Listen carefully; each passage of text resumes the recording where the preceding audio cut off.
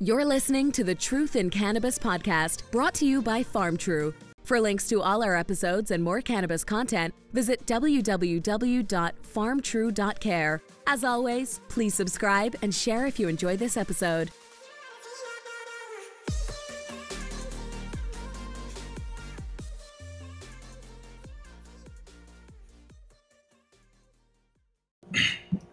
Okay, good morning, guys. Happy Sunday, August 29th. I'm here today with Mr. Michael Melendrez and Sam Ruhala.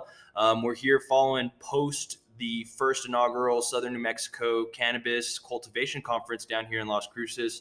Yesterday was a great day. I think we all learned a lot, and these guys stuck around to do a podcast. We're really excited to share it with you guys today. We're talking soil health today. That's going to be our big main focus.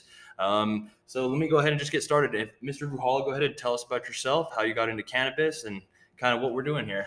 Hey, thank you, Joaquin. So, I'm Sam Ruhala. I'm an employee of Rocky Mountain Stone out of Albuquerque, New Mexico, and they've been in the quarrying and mining industry since 1964 with incredible infrastructure and relationships in place to distribute raw material.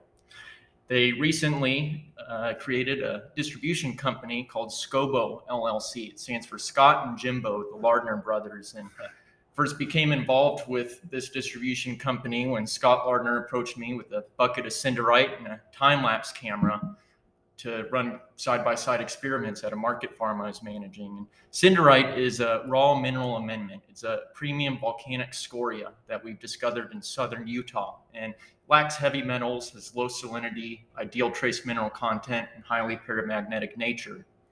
And we initially got involved in the green industry through cannabis and hemp because this material lacks the heavy metals in particular, but also the salinity, which is harsh on plant growth. And in doing so, Scott hired me on to conduct research and development. So I have a plethora of trials with growers in New Mexico, Colorado, Texas, Arizona, and California right now. And we're retrieving data, getting the numbers to really validate what raw mineral amendments can do. Now, it's raw mineral in organic form, and it requires a healthy soil microbiome to function to the best of its abilities. And I knew some special collaboration was going to happen when I met Michael Melendrez of Soil Secrets and discovered his line of pre and probiotic amendments. So we're in the midst of collaborative trials right now, trying to see what works best with what and where and why it works. And that's why we've got Michael here today, so he can discuss a little bit more in depth what the biology and the biophysics of our soils can do for plant growth and vitality. Cool. Michael, please. All right, let's segue into that. Tell us a little bit about yourself and Soil Secrets. Yeah, thanks, Joaquin. So I'm academically a professional human physiologist that's working in a dirty business, growing stuff that fixes soil. I also own a tree nursery up in Los Lunas, New Mexico called Trees That Please, which is the only retail nursery in the state that grows trees. And most retail nurseries are just storefronts, where they order their inventory from a grower somewhere and then sell it, and off they go. But Trees That Please has actually been growing a lot of its native trees of New Mexico since the early 1980s. And so I'm both in a shady business and a dirty business. So Trees That Please and Soil Secrets. So as a human physiologist, I was keenly interested in helping people become healthy using a holistic approach towards wellness, using things such as exercise to obtain physical fitness, diet, nutrition, emotional counseling, because a lot of us are under a lot of stress, and it's difficult to be healthy when you just can't relax, when you can't put a smile on your face and be happy about life. Cortisol is a real thing. Right. So exactly. So I developed a company back in 1980 called Corpora Fit Systems. And even though I was a young squirrely guy in my early 20s, I was somehow successful enough at selling the idea to some major corporations, and actually was able to work with some Fortune 500 companies to get their employees healthy. I developed some software to analyze a person's diet. Now, the individual would have to log down the food that they're eating in order to plug this data into the program, which would then spit out a report and tell us whether or not they're getting sufficient levels of all the different vitamins and minerals. Maybe they're eating too many calories, and that's why they're getting fat. Maybe their cholesterol uptake or intake was too high, and that's why they have cholesterol problems. We could put out a very, very extensive report on anybody who did this diet monitoring process. I became suspicious as to the validity of some of the data that we entered into the program because we got it from the USDA. So in other words, if you look at a box of Cheerios or a can of Campbell's soup or anything, there's going to be nutritional information on that package. And it'll say, what percent of the daily intake of vitamin A or C or D or whatever does that food contain. And so that's the data that we plugged into our software. And I became concerned that maybe this data wasn't entirely accurate because it's pretty old data. Some of it goes back 50, 60 years ago. Now, remember, I was doing this in the early 1980s. And so I started sending off food samples, some fresh fruits and vegetables to a qualified laboratory for analysis to see did it really contain what the USDA said it should contain. I was shocked when the data came back and they were these food items were 25 to 30% lower in vitamins and minerals than what the USDA said they should contain. This is bad news. Why was this happening? I believe it occurred because the soils of agriculture had become exhausted. We had managed our soils using conventional means of agriculture, fertilizers, plowing, laser leveling, flood irrigation, etc., that had basically removed the biogeology process from that soil. And the crops that we were growing were essentially crack addicts, to the fertilizer programs that the fertilizer companies were selling to the farmers. And so that's why our food was nutritionally deprived. Therefore, we are nutritionally deprived. When I realized this, I began to think that probably the better way of me pursuing my career for the rest of my life was to go after the problem. And that meant I had to find solutions to fixing the soil. And that's when I developed the company Soil Secrets back about 1983. And so part of this required that we had to understand who are these microbes in the soil and what do they do that contributes to the wellness of a plant.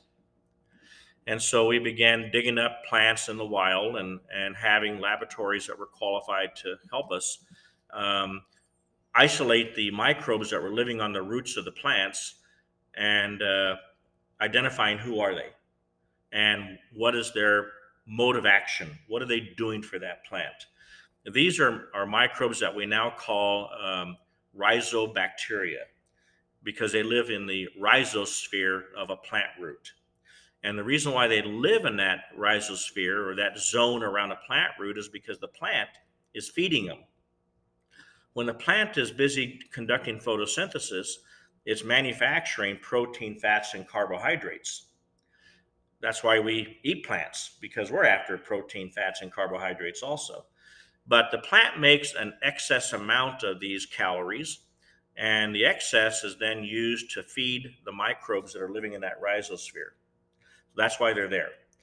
In the meantime, the microbes are doing something beneficial to the plant, and they are helping to solution or solubilize the minerals that are complexed and not water soluble in the soil. You have to understand that a plant can utilize a mineral only if the mineral can be dissolved into water, because the plant drinks only water. So if that mineral is in the soil, let's say it's phosphorus, and the phosphorus is complexed with iron in a compound that we call iron phosphate. Iron phosphate will not dissolve with just water, and it will not oxidize unless there's a specific bacteria there that will oxidize that iron phosphate, making it available to that plant. Hence the relationship. Yeah, it's a mutualistic relationship. Mutualistic, like in commerce, you do something for me and I'll do something for you. Sure. And so that's what's happening in the soil. These microbes are participating in a mutualistic relationship with the plant. Almost like gut health, right? Probiotics. Or Exactly. Like So these are, in essence, a probiotic for the soil. And so I began developing these probiotics. I call it a consortium biopack, because it's not just one bacteria, it's not just two, it's not even just 10. It's actually well over 20 different bacteria that we are pretty good at manufacturing and guaranteeing to the farmer that they're in that package. 6 of the microbes that we put in this consortium are free-living nitrogen-fixing bacteria. That means that they can take atmospheric nitrogen and turn it into a protein, which then will contribute a nitrogen budget to the plant in the form of amino acids. So the plant prefers to uptake nitrogen not as urea, not as a nitrate, not as a water-soluble nitrogen. If a plant takes in nitrogen in that form, then it has to go through some extra effort to do something with it. Now it's going to have to build something. What's it going to build? It's going to build amino acids. And that takes energy. Not very efficient. But if the plant uptakes the amino acid as part of its nitrogen budget, now it doesn't have to manufacture the amino acid. It's already made. And all it has to do is assemble it into the protein that it needs. You know, for example, the most common protein on the face of the earth is an enzyme in a plant called Rubesco. So that's a protein. So where did the amino acids come from that plant used to build this Rubesco enzyme? Well, it either had to build the amino acids by uptaking a nitrogen fertilizer, or better yet, it pulled in amino acids from the soil. Now, amino acids can come from these nitrogen-fixing bacteria, or they can come from an animal that dies in the soil. It could be that there was a gopher there, and the gopher, of course, has meat. And when the animal dies, the meat then goes through a decay process, and along comes this fungus called a mycorrhizal fungus with these little hyphae roots that then will penetrate into this dead gopher's body and dissolve the protein from that meat, liquefying it into isolated free amino acids. And then it'll carry those amino acids back to the plant that mycorrhiza is connected to and feed the plant those amino acids. Isn't that something? Wow. That's pretty marvelous. So that's how it really works. So so Soil Secrets has evolved. You know, from our early days, we just called ourselves an organic fertilizer company using microbes. But now we call ourselves a biogeology company, because we're using the natural process of biogeology, which is basically how the terrestrial biosphere developed anyway. You know, the terrestrial biosphere is all the continents, all the islands, any place on the planet where there's vegetation growing. Originally, there was rock, and that rock had to turn into soil. What was the driving force that made that rock become a nutrient that a plant could use in the form of soil? And that driving force is going to be the biogeology, the microbes, and the chemistry that is going on in that soil. So that's what I have focused my 40-some years of time and effort and research into doing, is creating all of the different materials that are needed to make that process work. And I'm grateful today to be able to be in your facility here and have the opportunity to talk about cannabis, because our company was primarily supported financially by cannabis growers even 40 years ago. The first people that came to us and said, "We want your stuff. were the cannabis growers. And why were they the first? Because they were the ones that were looking for the next best thing that was going to help them grow a better cannabis plant. And here we are again today. And here you are again today. It's just that now we're becoming better and better and better at it. And so, as a emerging company, like Soil Secrets, you have to ask yourself, well, what is your lowest hanging fruit? Who's going to buy this kind of stuff? Is it going to be the homeowner who wants to build a healthy garden? Is it going to be a farmer who's growing chili in the Mesilla Valley, or a farmer who's growing onions over in Columbus, New Mexico? Who is the lowest hanging fruit? And we really couldn't answer that question. The cannabis growers did it for us by just finding us and saying, hey, we understand that you have mycorrhiza, and we appreciate what mycorrhiza is going to do for our crop. Can we buy mycorrhiza from you? And so we realized early on that we better get pretty good at mycorrhiza. And today, I can say without any question of doubt that we are the best in North America at mycorrhiza. And we are the only company in North America that can provide a mycorrhizal product that a big farmer in the Midwest who's planting with a vacuum air planter, can put our mycorrhizal product on that seed, and it will not mess up that vacuum air planter. And we're it. Nobody else can do that. So how many, that just a random kind of stat question that I don't know if you have the answer to. How many acres do you think you've covered in your life with Soil Secrets? Can you answer that? Not exactly, but probably well over 1 million acres. Sure. I had the opportunity to work with one of the largest farming companies in the world in California. Their farm is bigger than the entire Elephant Butte Irrigation District combined. It's a big farm. And so we were able to use our products on that farm. Right now, every single acre of new pecan trees installed in the state of Chihuahua, Mexico, uses our product. And that's tens of thousands of acres. Chihuahua, Mexico has surpassed New Mexico in total acres of pecan trees. Really? Yep. And every acre has used our product. So it's a lot. It's quite a bit. And it's going to get better. That's impressive. Because farmers, even the conventional farmers, are starting to look for solutions to the many problems that they have. A couple of years ago, I did a tour across Nebraska and Kansas for a fertilizer company that was selling an organic fertilizer. And by the way, we're not a fertilizer company. We support fertilizer companies. We just want to make sure the fertilizer company has a product that supports a healthy soil program and doesn't contradict it. And so the company that I did this series of lectures for made an organic product that was a wonderful organic fertilizer product that did not contraindicate healthy soil. And so they asked me to be part of their lecture series and talk about the biome of the soil and soil health and how farmers could benefit from this. So we did a 5-day trip across Nebraska, going from west to east, and then we dropped down into Kansas and went from east to west. I gave 2 lectures a day, 5 days in a row, and I probably had anywhere between 50 and 100 farmers at every lecture. Now, these farmers were old men and their sons and their grandsons. And I would ask the question, how many of you are familiar with mycorrhiza? And almost everybody, every single time, raised their hand that they were familiar with it. It was amazing. And even when I was going across the Mennonite part of Nebraska, I'd have an old Mennonite farmer who was 80-some years old, and he already knew about mycorrhiza.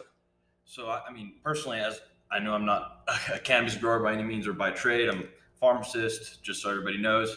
We've been running these podcasts. We were hitting it back in 2019 in our season 1. If you guys ever end up listening back, we did the one podcast that we actually did talk about the mycorrhiza. It was a cannabis grower out of Kentucky, Carson. I forget your last name, Carson, but you were the only guy I ever heard mention it. And you guys, big time farmers on the tobacco, tomato, what is that other stuff that they're got going out there in the Midwest? But he he was one guy that I heard talk about it, and so now you're like the king of king of all that. Now it's it's funny because the cannabis growers, when they would call me up and start asking questions about our product and how to use our product, maybe they were already buying it, but they needed some help on how to use it, and I would always ask them, well, what is it you're growing?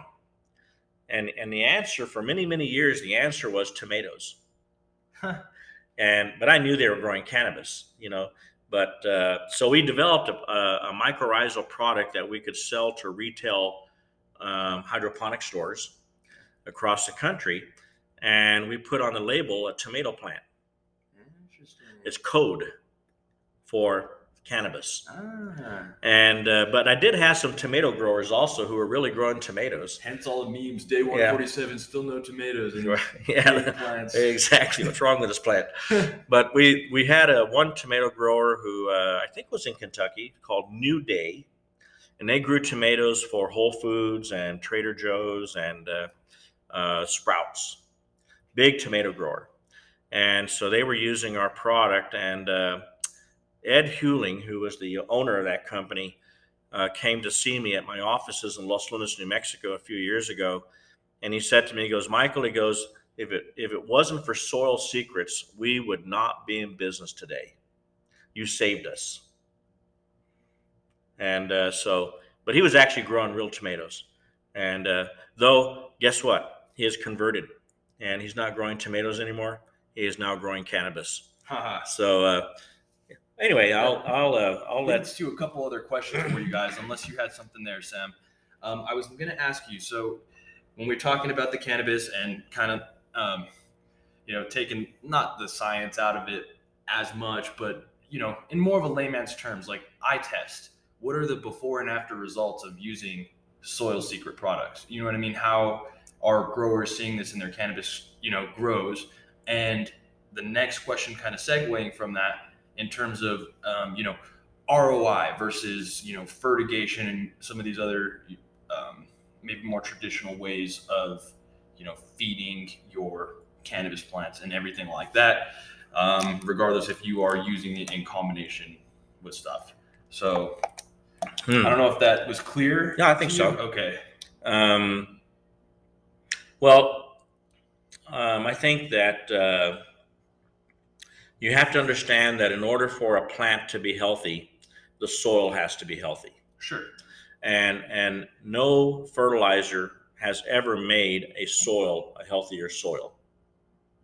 So when we are using our technology of a prebiotic is something that's going to improve the environment so that everybody else can live there. When I say everybody else, I'm also talking about the plant, the roots of that plant, the bacteria and the fungi that are associated with that plant, the other tiny animals of the soil that need to be in that soil.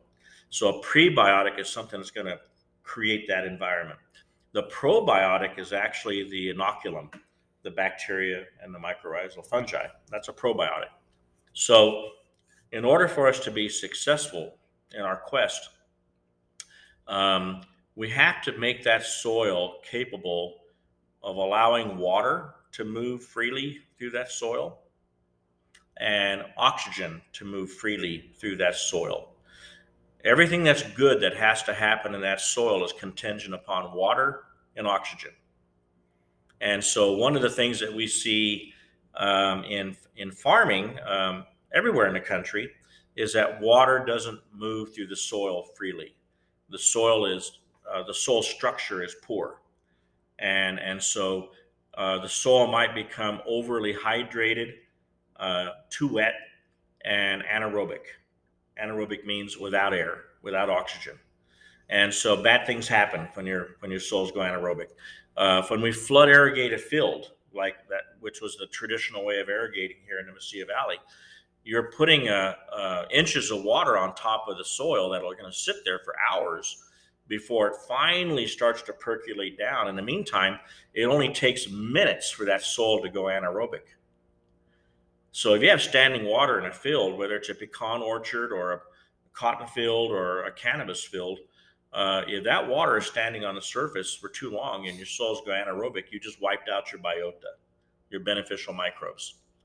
And then bad things happen. Then that's when you start getting disease pressure. So what we do by using our approach with our carbon matrix chemistry, which I developed after doing research at Sandia and Los Alamos Labs, which was research designed to try to find the humic acid molecule for the first time.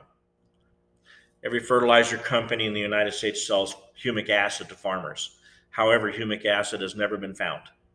No scientist of any merit has ever described it. And so what the heck are we selling to a farmer when we don't even know what it is? And then we're making all kinds of claims about what the benefits are of using it. Well, Lucas uses it on his chili. I know that. Yeah, like, yeah. We used it on our hand. Well, you're a pharmacist and you understand in pharmacy medicine, when you're prescribing or providing a medicine to somebody, you understand what the mechanism of action is to that medicine. What's it actually going to do once it's inside your body, right? And the only way you knew how to describe that is that you had to understand the molecule of what that medicine is. You had to understand what the structure of that molecule is. You had to understand who are the functional groups that are attached to that molecule. You had to understand the characterization of that molecule frontwards, backwards, and upside down before you dare prescribe it to somebody, right? Same is true with soils. If we're talking about a humic acid, then we can't even tell you what the heck it is. Therefore, if you don't know what it is, you don't know how it could possibly provide any kind of benefit. You're just guessing. And so I wanted to be the very first person in the world to find it and describe it. In 1998, I began working on this project with Los Alamos National Labs and Sandia National Labs and continued this until 2011. And what I basically discovered is there's no such thing as humic acid or fulvic acid. However, there is a marvelous molecule in the soil I call it the carbon matrix, which is a massive molecule. It's huge. And it's supramolecular. So we're getting into supramolecular chemistry, which is a whole different topic, very complex. But these molecules are supramolecular and they are highly charged, capable of producing electricity. And it's the electricity that then charges the functional groups that are attached to them. And we know exactly who the functional groups are that are attached to them that make it work. If you understand organic chemistry, the definition of a functional group is a group of atoms that are attached to a molecule that do all of the chemical reactions of the molecule. So to put this in layman's terms, the functional groups are the musicians in the orchestra. The molecule is the conductor. The conductor just conducts the music and the musicians create the music. So in molecular science, the functional groups are the musicians creating the music, the chemistry. So if I don't know if I'm comparing apples to oranges here, but is it kind of the same way as like a lock and key mechanism? The functional group finds the other functional group, plant versus carbon chain, and absolutely. Absolutely. Yep. Okay. And so, for example, in most of us, I'm 65 years old, and as a 65-year-old, all of my buddies who are the same age as me, we went to college together. They're all worried about testosterone. They don't have enough testosterone. They're going to the Mayo Clinic to get testosterone so that they can be happy. Right. But did you know that testosterone, as a molecule, is inert in your body?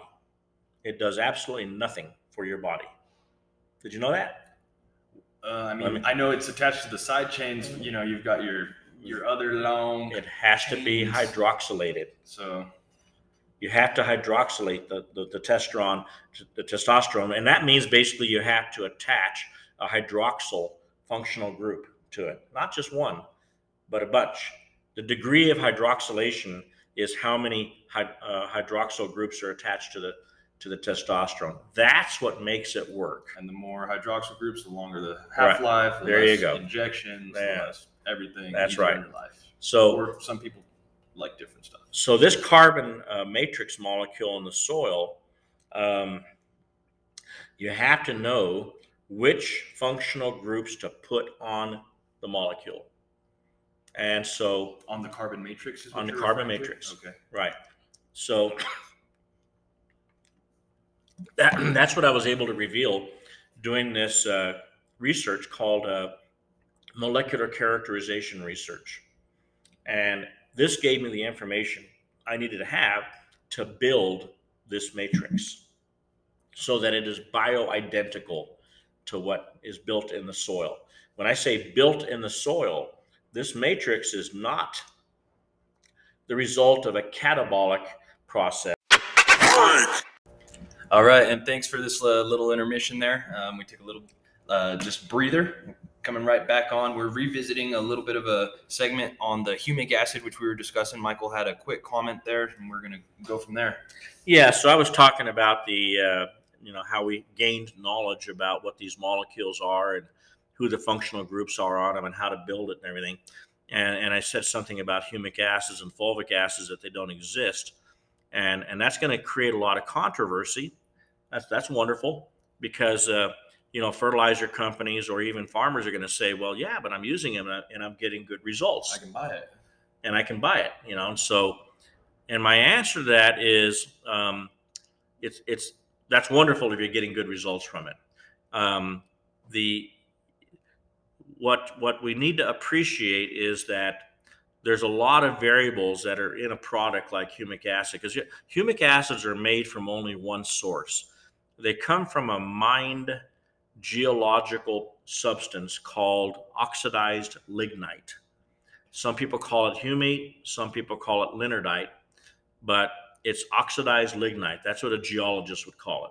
So oxidized lignite is basically coal that has lost its energy value through oxidation, and it's no longer any good for burning in a power plant.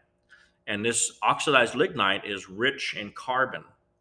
And so we dig it up and we pulverize it and sell it to farmers as a soil amendment containing humic acid. Or you might dissolve it into a liquid using a hydroxide like potassium hydroxide and sell it to a farmer as a liquid. And the farmer might say, but it's giving me results. My response to that is, we don't really know why it's giving you results. It could be because your soils were low in iron, and the particular source of oxidized lignite that product was made from is rich in iron, and it provided what you were lacking, and that's why you got a result from it. But you're not getting a result because of this mysterious humic acid molecule or fulvic acid molecule. That's not why it's happening. It's happening for another reason. And so I just wanted to make that clear about what I was saying about humic acid. So I'm going to go ahead and let Sam here talk about Cinderite and remineralization of soils, because when I started off talking, I talked about the deficiency of minerals, or the plant's ability to get minerals out of the soil. And so in some cases, we have to fortify the soil with minerals that are lacking, that have been mined out of that soil for the past 100 years of agriculture. And now it's time to remineralize.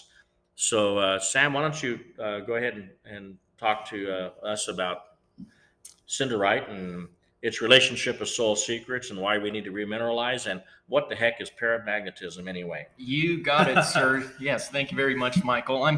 Before I get into remineralization and paramagnetism, I'd like to just acknowledge I'm really happy that you mentioned prebiotics as part of our soil health toolbox, because as a dealer of Soil Secrets, I'll approach growers, especially in the desert Southwest, and they look at me like I'm crazy when we're trying to add microbial life to their soil. They say that those microbes won't be able to survive in my desert alkaline sodic soil. And that's just not true with some of the tools that we can provide them, such as Cinderite and TerraPro. Cinderite, it's a single application raw mineral amendment. It means it's going to take hundreds of years to decompose with the assistance of that microbial life. But by including it, aside from just its vesicular texture, which increases moisture infiltration, aeration in the soil, nutrient retention in general, there is an ionic nature of this material that we've sought after when selecting this mineral resource, and it's paramagnetism. So what is paramagnetism? Well, it's a the paramagnetic material lacks paired electrons. It has unpaired electrons and aligns with and enhances an existing magnetic field. And what does that mean in our soil ecosystem? Well, we can dial in our soil ecosystem to align with and enhance the presence of the geomagnetic field. And microbial life can respond to that. We've found from research such as Dr. Andres Vidal-Gadea's research out of Illinois State University. He's manipulating the presence of the geomagnetic field in a controlled soil ecosystem. So a bucket of soil, and it's got the nematode C. elegans in there, a bacteria feeding nematode. When he applies an artificial magnetic field in the opposite direction of the Earth's at the same strength, essentially eliminating that geomagnetic field in the soil ecosystem, these nematodes, little worms in the soil, can no longer move up and down. They rely on magnetosensory neurons to orient themselves with this field of energy. And it's well understood that life on Earth relies on the geomagnetic field. Aside from just protecting us from harmful cosmic rays, many animals such as whales or turtles, they navigate through their ecosystems using that field of energy. We know bees and many insects can see the geomagnetic field just like we see colors. And so to acknowledge that by physically changing our soil ecosystem, we can encourage the growth and vitality of these microbial communities, that's a huge resource we've yet to tap into in agriculture. And paramagnetism, as a feat in biophysics, is introduced back in the 80s through Dr. Phil Callahan, an entomologist who actually lived here in New Mexico, but he was often dismissed as woo-woo. And we're just not seeing that in the trials and the peer-reviewed literature that's coming out about biophysics and agriculture. Now, with Cinderite, Michael mentioned the need for remineralization. And so we have these raw inorganic minerals such as iron, magnesium, potassium, copper, zinc, and boron, but they're in an inorganic form that aren't bioavailable to the plant. As I mentioned initially, we require the living soil biome to make these minerals in a soluble form, to chelate them. And that happens over time, as mentioned. It takes hundreds of years for this to decompose, but it's a feedback loop that we're creating with the solid state doping, you could call it, of the soil, with the paramagnetism that'll stimulate those microbial communities, which will in turn come and fetch those minerals to take them back to the plant as part of the soil food web.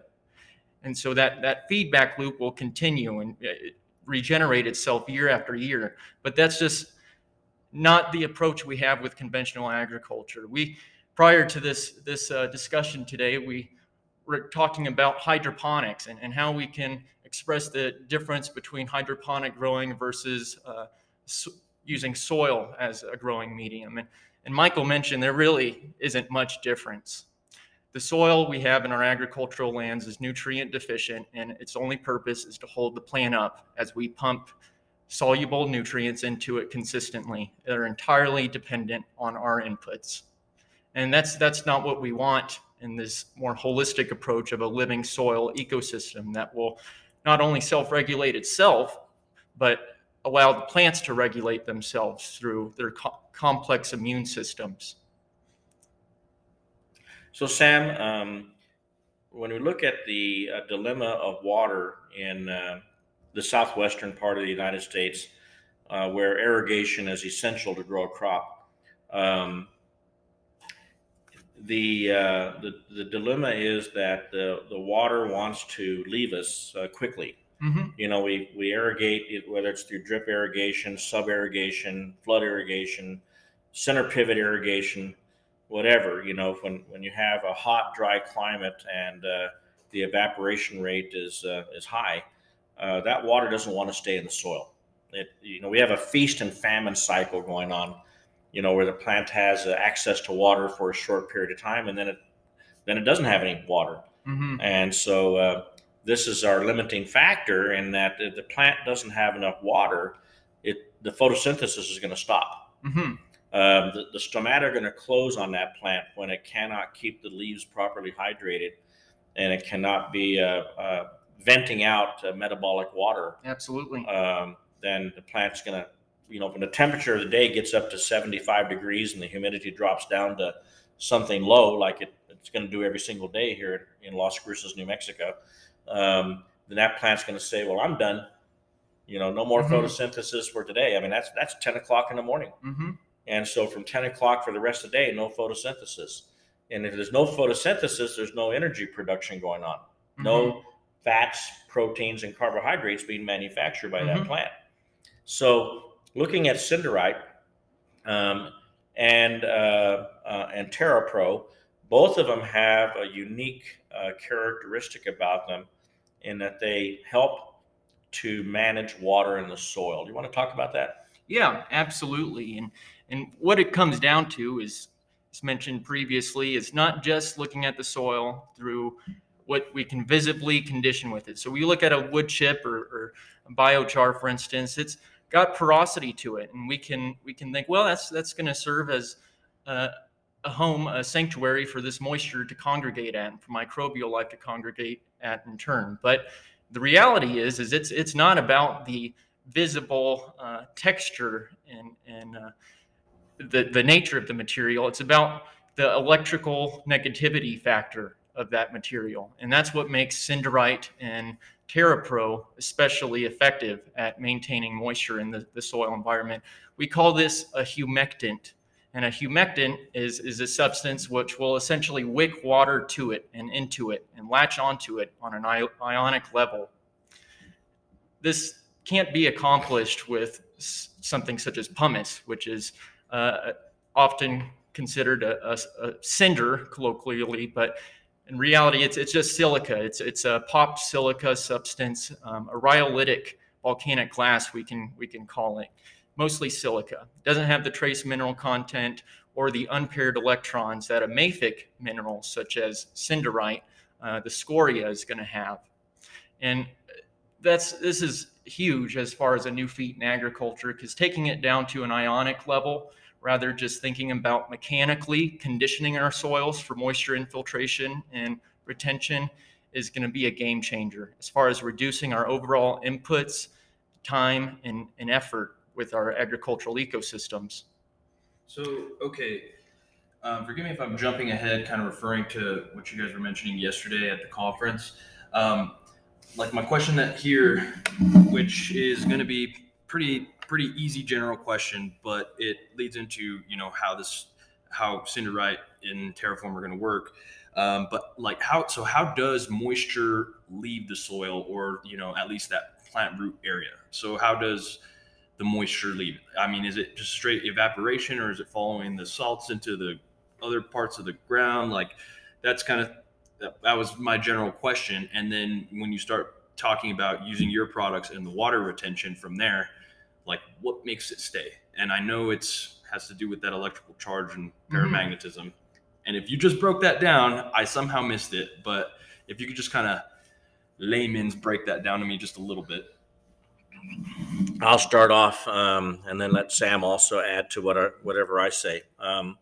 Again, if your soil cannot allow the water to penetrate, it doesn't have aggregate structure to it, then the water will sit on the surface and evaporate away before it has a chance to soak in.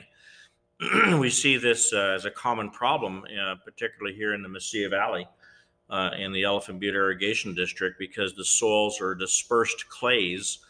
The clays dispersed because of the high salt levels in the soil that cause the soil to lose its structure. The salt came from fertilizers, and it also came from the irrigation water itself, and also what was just indigenous to the soil. So when those clays disperse, when you add water, the water just sits on the top, because the clay will swell and seal and not let the water soak in. So we lose a lot of the water just because of the high evaporation rate of our climate. And then what does soak in may not want to stay there very long, because the soil doesn't have the physics needed to be able to keep that water from leaving. Now, some of the water, of course, is going to be used by the plant, but a lot of it's just going to be lost through evaporation due to our hot, dry climate. If we could increase the aggregate structure of the soil, where we're actually making these clay particles congregate into these little supramolecular structures, the same thing as the chemistry of the carbon matrix. The clay particles, because of electricity in the soil coming from the TerraPro carbon matrix or from the carbon that was native to that soil, if it had never been farmed, will cause the clay particles to aggregate into this beautiful texture that you can very easily dig a hole with just your hands. And my arboretum in Los Lunas, New Mexico exemplifies that quite well, where 40 years ago, it was dispersed saline sodic alkaline clay, and you could not dig a hole without a concrete buster. Now I can dig a hole with my hands, and the soil has this beautiful carbon-rich aggregate structure. So once you get to that point, water now will penetrate. But then we bring in the electricity, the charges that Sam mentioned. If you have something in the soil with a strong negative charge, it's going to attract the positive side of the water molecule. Positive is attracted to negative, and so the positive side of the water molecule will be drawn into the molecular substance in the soil that has the negative charge, and it'll hold it. Ionic bond, is that the word? Or? It's a weak bond. Weak bond.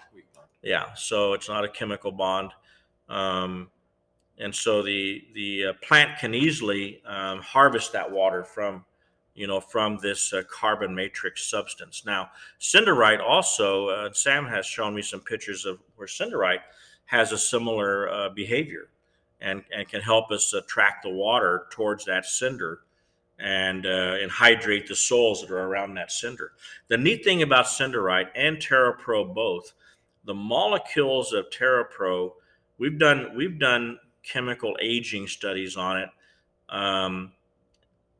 from carbon matrix collected out of soil, as well as what I can manufacture. Both of them have the ability to last for thousands of years in the soil. So whatever a farmer buys from us and puts into the soil, it's going to stay there for thousands of years, unless there's a gully washer and it erodes feet of soil off of that land. It's going to stay in place. I want to mention also, before I turn it over to Sam, that in the Mesilla Valley, where we're at now, there's a lot of pecan orchards. Sure. And pecan orchards are facing a dilemma where the trees are becoming damaged from the salinity of the soil and from the anaerobic nature of the soil itself, because the soil has become so hard, so compacted, that if you tried to push a penetrometer into the ground, you would peg out that penetrometer at an extremely high pounds per square inch of tension. And when your soil tension is that high, water cannot penetrate the soil. There's no room for the water to squeeze between the soil particles. So New Mexico State University has advised the pecan growers that they need to take backhoes into their fields and dig trenches to try to correct this problem. It might work for a little bit. Just through the rows, or they're just going up and down through the rows and going crossways, between the trees and digging these deep trenches, basically mechanically loosening up the soil and mixing the deeper sands with the clays on the surface. But I have experience with using TerraPro in the very large almond and pistachio growing industries of California, where there's 800,000 acres of almond orchards in California alone. And pistachio is huge also. And they have the same problem, where the soil is becoming super compacted, no structure, no water penetration. But when we put TerraPro down on these soils, they rapidly develop structure. And within a few months of putting down the TerraPro, we can go back out into the fields with our penetrometer and push it, the full length of the rod and never go above 75 psi. Where before we were pegging out at 300 and not getting that penetrometer to go more than an inch deep. So the electricity factor from the TerraPro is causing the soil structure to reform so that water can now penetrate. Oxygen can now penetrate. Remember, one of the things I said at the very beginning of this, that everything that's good that has to happen in the soil is contingent upon water and oxygen. And so the induced magnetic fields of the structures of these carbon matrix molecules will do that for us, and they'll do it really fast. And so I'm excited to work with Cinderite and its paramagnetic qualities because it has an added benefit of, again, functioning as a humectant, just like the TerraPro does. I don't think you can miss out on the opportunity. It'd be terrible if you missed out on the opportunity of using these type of products to restore the structure of the soil as well as the biotic community that needs to be in these soils. Sam, you want to take it from there? Yeah, absolutely. It's just been a pleasure to collaborate with Soil Secrets on the Cinderite front because, as Michael mentioned, there's a lot of compatibility and symbiosis that's happening here.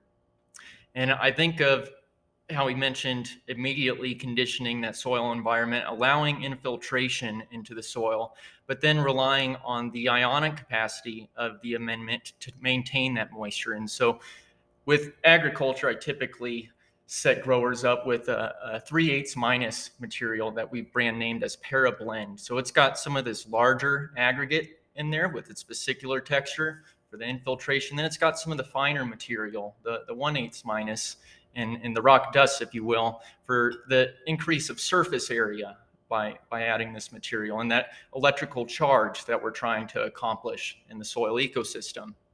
It's also important to note when approaching farmers with this that when used at the right application rate, TerraPro and Cinderite are a single application amendment. And it's a feedback loop. It'll continue to work for years to come. When we're using physics as a facet of agriculture, it'll continue to improve that soil ecosystem, even if it's not in direct contact with it. And with that, I'd like to hand it back over to you, Michael. So maybe you could mention that story of using a paramagnetic rock and sitting it on top of your nursery pots and how you could even see a change in insect pest behavior by doing so. Yeah, and I'm going to also emphasize again the permanence of using these prebiotics, because I consider both Cinderite and TerraPro a prebiotic, because they're conditioning the soil in such a way that it's beneficial for everybody else to live there, including the roots of a crop or the microbes that are going to benefit that crop. And once you get the microbes in participation of this process, it's only going to get better and better and better. So it's all about getting on the journey to better soil health. We got to live on the right side of history doing this.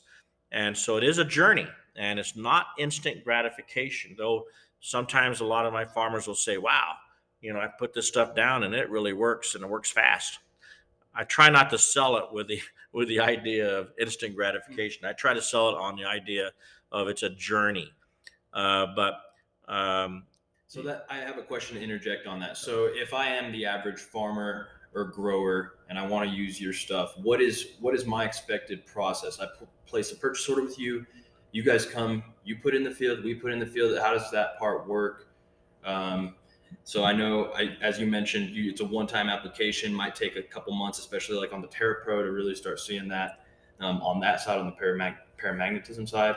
But I mean, if you guys kind of answer that question, and then on top of that, so are you still going to be using other nutrient additives in your on top of your product specific to whatever you're growing? The farmers already have the tools needed to apply any of these products. For example, the Consortium Biopack is liquid. The farmer only needs to apply 16 ounces of this liquid to the acre. That's all. That's going to cost them about $17 to the acre. And so this can be flood, it can be drip. You can spray it on with boom sprayers, which all the farmers have boom sprayers, and it can be applied that way. Quite easy. Only 16 ounces to the acre. 16 ounces an acre. That's right. That's the total blend. That's of the three at least. No, that's the Consortium Biopack. That's the bacteria, the probiotic. The mycorrhiza are spores of this beneficial fungus, and in order for those to work effectively, you have to get them in direct contact with the seed before you plant the seed. Or if you're transplanting transplants, like let's say you had somebody clone for you some cannabis plants in a lab, and now you're going to step them up into bigger containers, then that's your opportunity to be able to dust.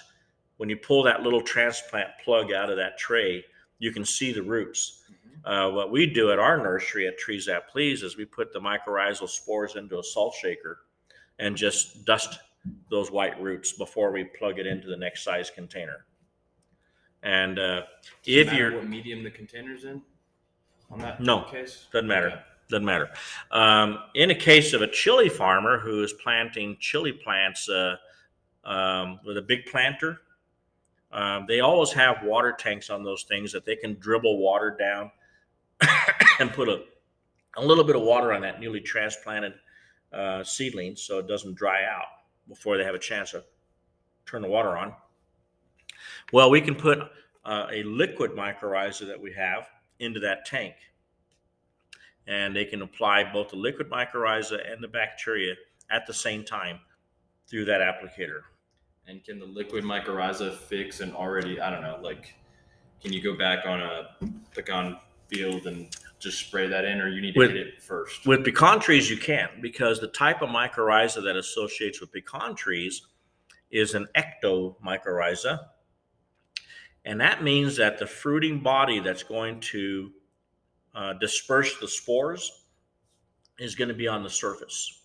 And so in nature, the way these spores would find a host plant, another pecan tree, is they're going to fly through the air in the wind and land on the ground, and then rain or irrigation water would drive that tiny little spore through the soil until it comes into contact with the root. And once it comes into contact with the root, it'll inoculate that root. So you can do it that way with pecan trees. Dang it, maybe that was a bad reference. What about a cannabis field? Okay, cannabis. Go in there and save that. Cannabis is different. Okay. A cannabis plant does not associate with that kind of a mycorrhiza. They associate with a mycorrhiza called an endomycorrhiza, also known as vesicular mycorrhiza. And those spores are huge. They're too big to move through the soil, through Mother Earth soil, a field soil. So those you have to, excuse me, you have to get in direct contact with the roots or the seed before you ever plant it in that field. Okay. All right. So transplanting is really a good time for cannabis. That's the time to do it. The bacteria, however, can move through the soil. So you can spray the bacteria directly on the soil, and they'll still work with cannabis. So the most of your annual crops like corn, cotton, cannabis, hemp, lettuce, onions, etc., are going to associate with the same kind of mycorrhiza called the endo. And so all of them, you have the same technique in how to inoculate the plant. You got to get it on seed or get it on the roots when the roots are exposed. So now, cannabis growing in a man-made soil, let's say the soil is a coconut husk, coconut fiber, what we call coir fiber, that's really porous. And so in that case, you can put the mycorrhiza on the surface and they'll move through that porous soil and come into contact with the roots. So at that time, you could kind of put it in at any time? Yeah, exactly. So if you're growing your cannabis in, let's say, a Fox Farm soil or a Michael Melendrez Soil Secret soil that we blended into it, the Cinderite and TerraPro to turn it into a living soil, then the mycorrhiza can be applied right on the surface. Yeah. So. All right, guys, our last little segment here. We got Sam talking again a little bit about the application of Terraform, and we're going to be discussing here about the future of the cannabis industry from these guys' perspective, and we'll be closing out with you.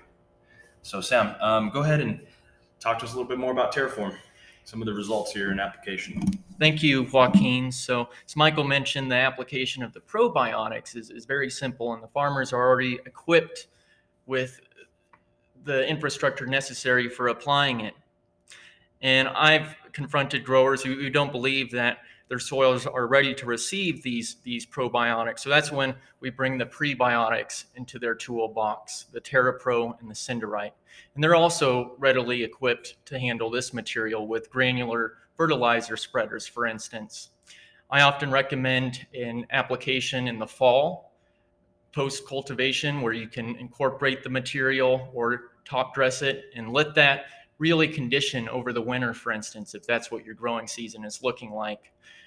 These amendments, they get better with time. And there are different applications that we can incorporate into our cultivation practices, such as, well, if you're an indoor cannabis grower, I've got growers who they'll mix it into their soil medium, both TerraPro and Cinderite, but then they may go back and add a handful of Cinderite at the base of the planting hole and mix it in there to try and achieve the biophysical environment that we have in a healthy, mature ecosystem in nature. And with that's how we can incorporate raw mineral amendments into a cannabis operation, for instance. But we could also incorporate a precision application of, say, TerraPro or Cinderite right beneath a drip line. I know with TerraPro, for instance, we've worked with grape growers who put 1,000 pounds of TerraPro, they dribbled it right over their drip line that was on that row of grapes. And Michael could walk 20 feet away from that line a year later and punch the penetrometer all the way into the ground, because we're working with physics here, not chemistry. And okay, so my question here, I guess if you're a conventional farmer, I mean, I'm kind of repeating off of what happened, in 2019, people decided to grow a little bit of hemp or a lot of bit of hemp, just depending on what kind of person you are, I guess.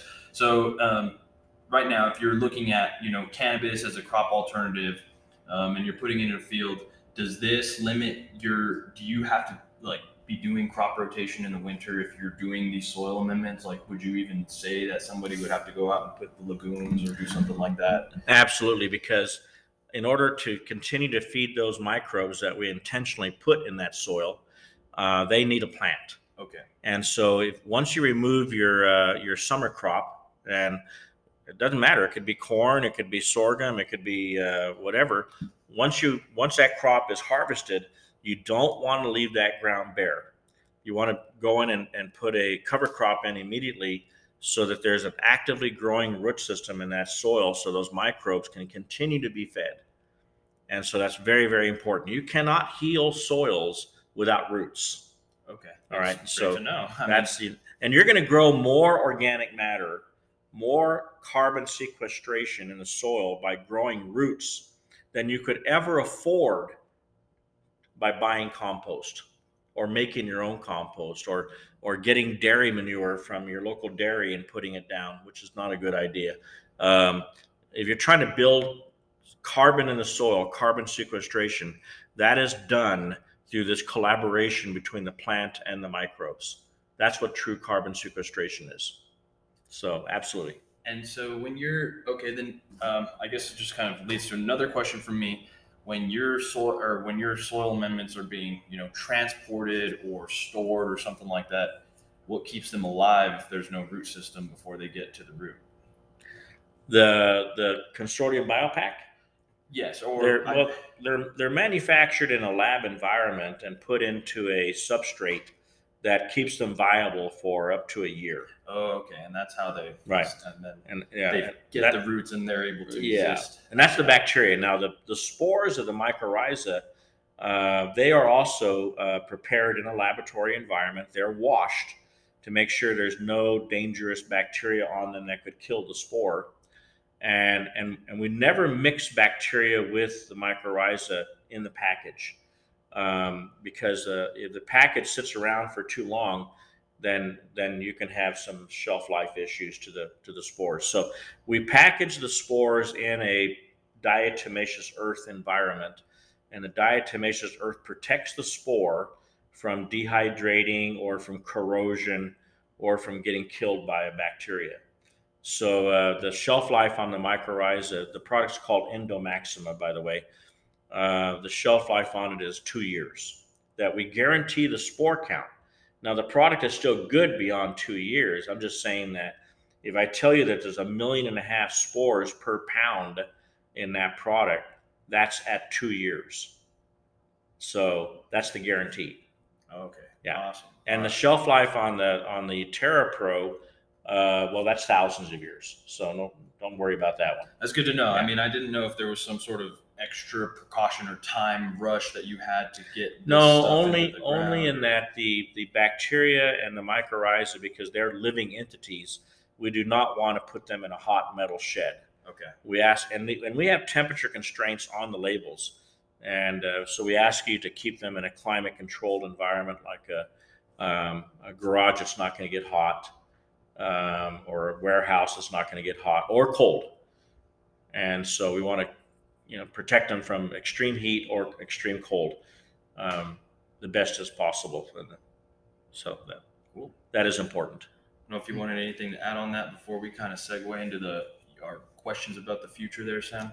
No, for the prebiotics, they're very stable in Okay. transportation. Much less concern distributing the prebiotics than it is the probiotics, which are actually living inoculum. Got it. Yeah. All right. Well, I just kind of was asking, just in curious, just trying to think about, I know I'm not necessarily a farmer or a grower, but if I was to use it, how would that workflow kind of imagine in my head? And also, Joaquin, you mentioned in a private conversation, I don't think it was during this conversation, about what kind of fertilizers would the farmer have to use, or do we provide the fertilizers, or does this collaborate with fertilizers? And the answer is yes, it does collaborate with fertilizers. This actually allows whatever your fertilizer of choice is to work better. And so it's not in conflict with fertilizers. It actually Not a replacement either. It's not a replacement for fertilizers, but it makes the fertilizers more productive and more efficient. And normally in agriculture, a good 80 to 90% of the fertilizer that's being purchased by the farmer never gets used by the plant.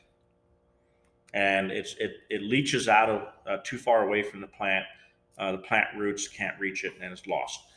With TerraPro, because TerraPro has the ability to sequester both a negatively charged and a positively charged nutrient, the anion and the cation, it grabs them both and holds them so that they can't leach away until the plant has a chance to use them.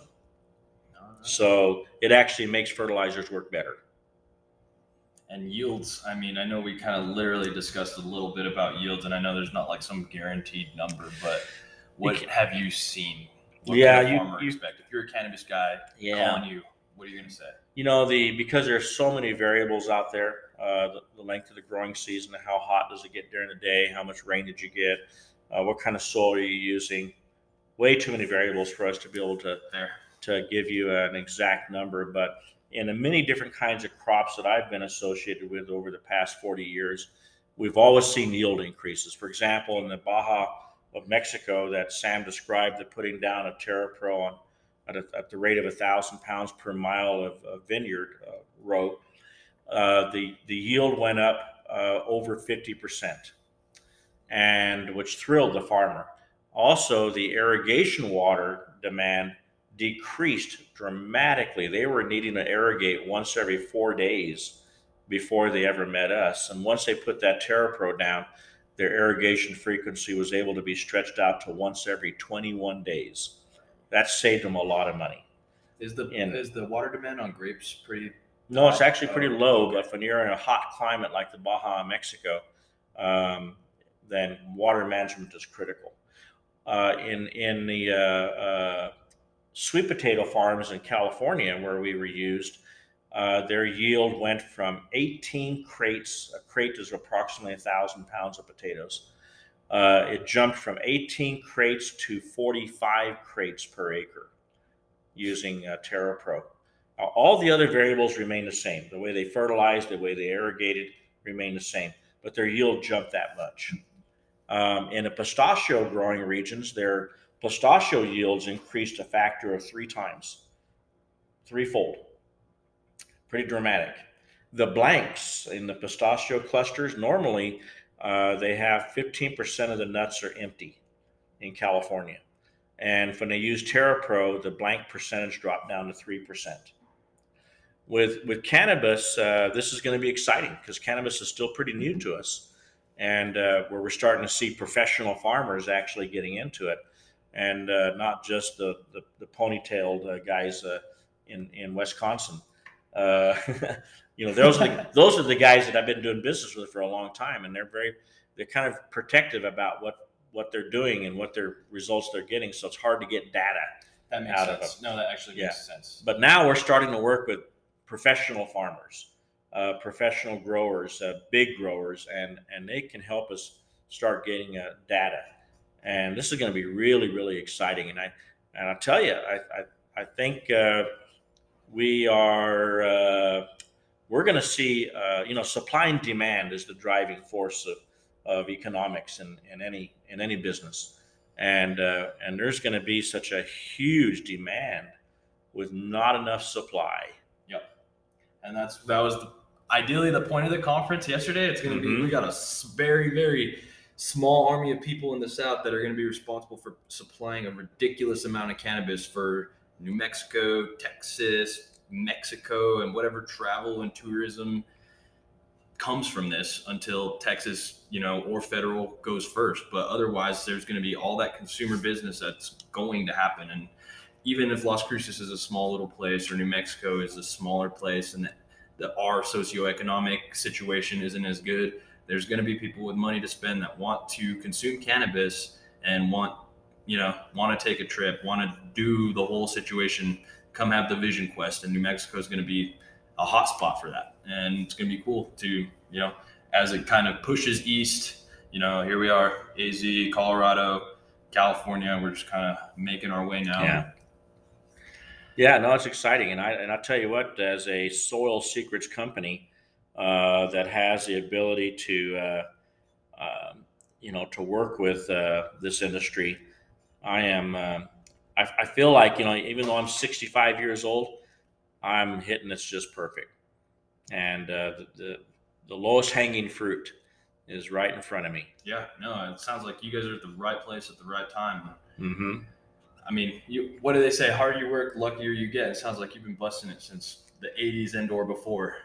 I haven't given up. And, my father, who is a John Deere man here in the Mesilla Valley for 40 years, back in 1968, I wanted to compete in the 4-H soil judging contest.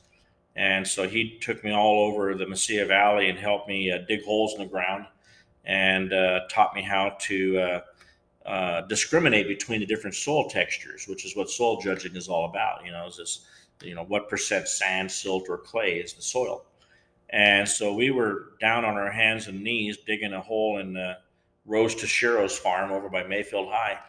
And he grabbed a handful of dirt and was looking at it. And he stopped and looked at me and he said, Michael, everything we do in farming is wrong. And it's destroying our soil. We need to learn how to do a better job at taking care of our soil. Now, this came from the John Deere man, the man that was selling the huge implements to slice and dice that soil to death. And he realized, even in 1968, that it was hurting it. And so one of the last things that he told me before he passed away in his middle 80s was that I'd just given a lecture to a bunch of farmers over in Deming, New Mexico, and he went with me to hear the lecture. And as we were driving back home, he said to me, Michael, he goes, I'm so proud of what you're doing, that you have not given up. And that what you're doing is the right thing, for agriculture. I wish I was a young man so I could help you sell it. He was a good salesman. My mother used to say, your dad is a good salesman. He could sell a snowball to an Eskimo in the middle of the winter. You know? And awesome. And so when he said to me, I wish I could help you sell it, that was one of the proudest moments of my life. That's cool. No, that's super special. That's crazy. Yeah. And no wonder you have a knack for sales, off, product development all the way and seeing it through and distribution. And how many acres did you say? Over 1 million? I mean, now we're probably well over 1 million acres. Yeah. The liquid mycorrhiza that we have is used by the vast majority of potato growers that grow from McCain. McCain is the largest frozen potato distributor in the world. And so they have farms in Europe and Mexico and the United States and Canada. And so this liquid mycorrhiza is dribbled onto the seed. When they plant the seed potatoes, they use a cup planter or a vacuum air planter. And this is the only mycorrhizal product that works in that environment. And so McCain endorses the use of this mycorrhiza with their potato growers. And we actually have data from 1,080 farms across North America and Europe and Mexico that shows that when they use this mycorrhiza, their yield increase is going to go up per acre by over, I should be looking at the data to tell you the truth on this. I believe it's a 10% increase in yield, which for a potato grower is a lot of money. That's very significant. They're gonna make a huge profit gain when they do that, and the cost is only about $58 to the acre to do it. So they're gonna make hundreds and hundreds of dollars an acre more profit by spending $58. I see. Yeah, and so you have the data to back it up. I've got the data to back it up, and it's being used by potato growers all over North America, Europe, and Mexico. Sam, any closing words, future remarks here? It's just really encouraging to see where we're at in agriculture right now, entering a new paradigm, and to hear about Michael's breadth of experience and how he's seen this transition from a mindset of conventional agriculture into more regenerative practices and approaches to production. And we can help farmers not by replacing their current program, but by complementing it, by improving it. With this biomimetic toolbox, biomimicries, we're looking at a healthy, mature soil ecosystem, and we're trying to bring those factors of that soil's development into a new stage of succession soil ecosystem, so a heavily cultivated field or a controlled growing environment, such as container-grown indoor cannabis. And we can do that very efficiently with the cooperative development that's taking place amongst industries. I think of my employer, Rocky Mountain Stone. They've been in the quarrying and mining industry for their entire existence, just beginning to get involved in the green industry.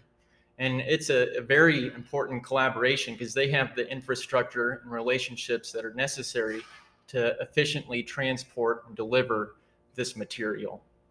And so with the biomimetic toolbox, we can permanently recondition and improve our productive agricultural lands. And if you're ever interested or need more information or questions on this matter, you can feel free to contact me as an authorized dealer of Soil Secrets, a national distributor of Cinderite at sam@cinderite.com. That's sam@cinderite.com.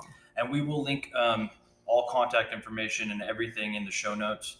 Just to clarify myself as well, I'm guessing. So if I'm just a farmer, been recommended to use you guys, do you guys go out there, give like a land consult and say this is what you need, this, and this, or do you just send a standard packet? Do you do a soil sample, or how does that initial inspection work? We will work with the farmer in any capacity that farmer needs. Got it. And so if they need assistance on learning, on interpreting a soil analysis test, we can do that. If they need us on site the day that they're applying these materials, we can do that. And if they need us to actually look at the site and tell them, this is what we think you really need to do, based on what we can see here as your problem, then we can do that. We want these farmers to be successful. We want them to be profitable, and so we'll make every effort we can to help them achieve that goal. Excellent.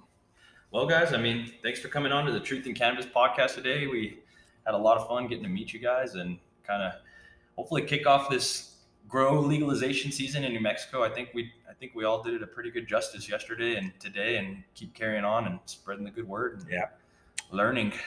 So, well, thanks, guys. I'm excited, and I'm very grateful that you invited me to be here.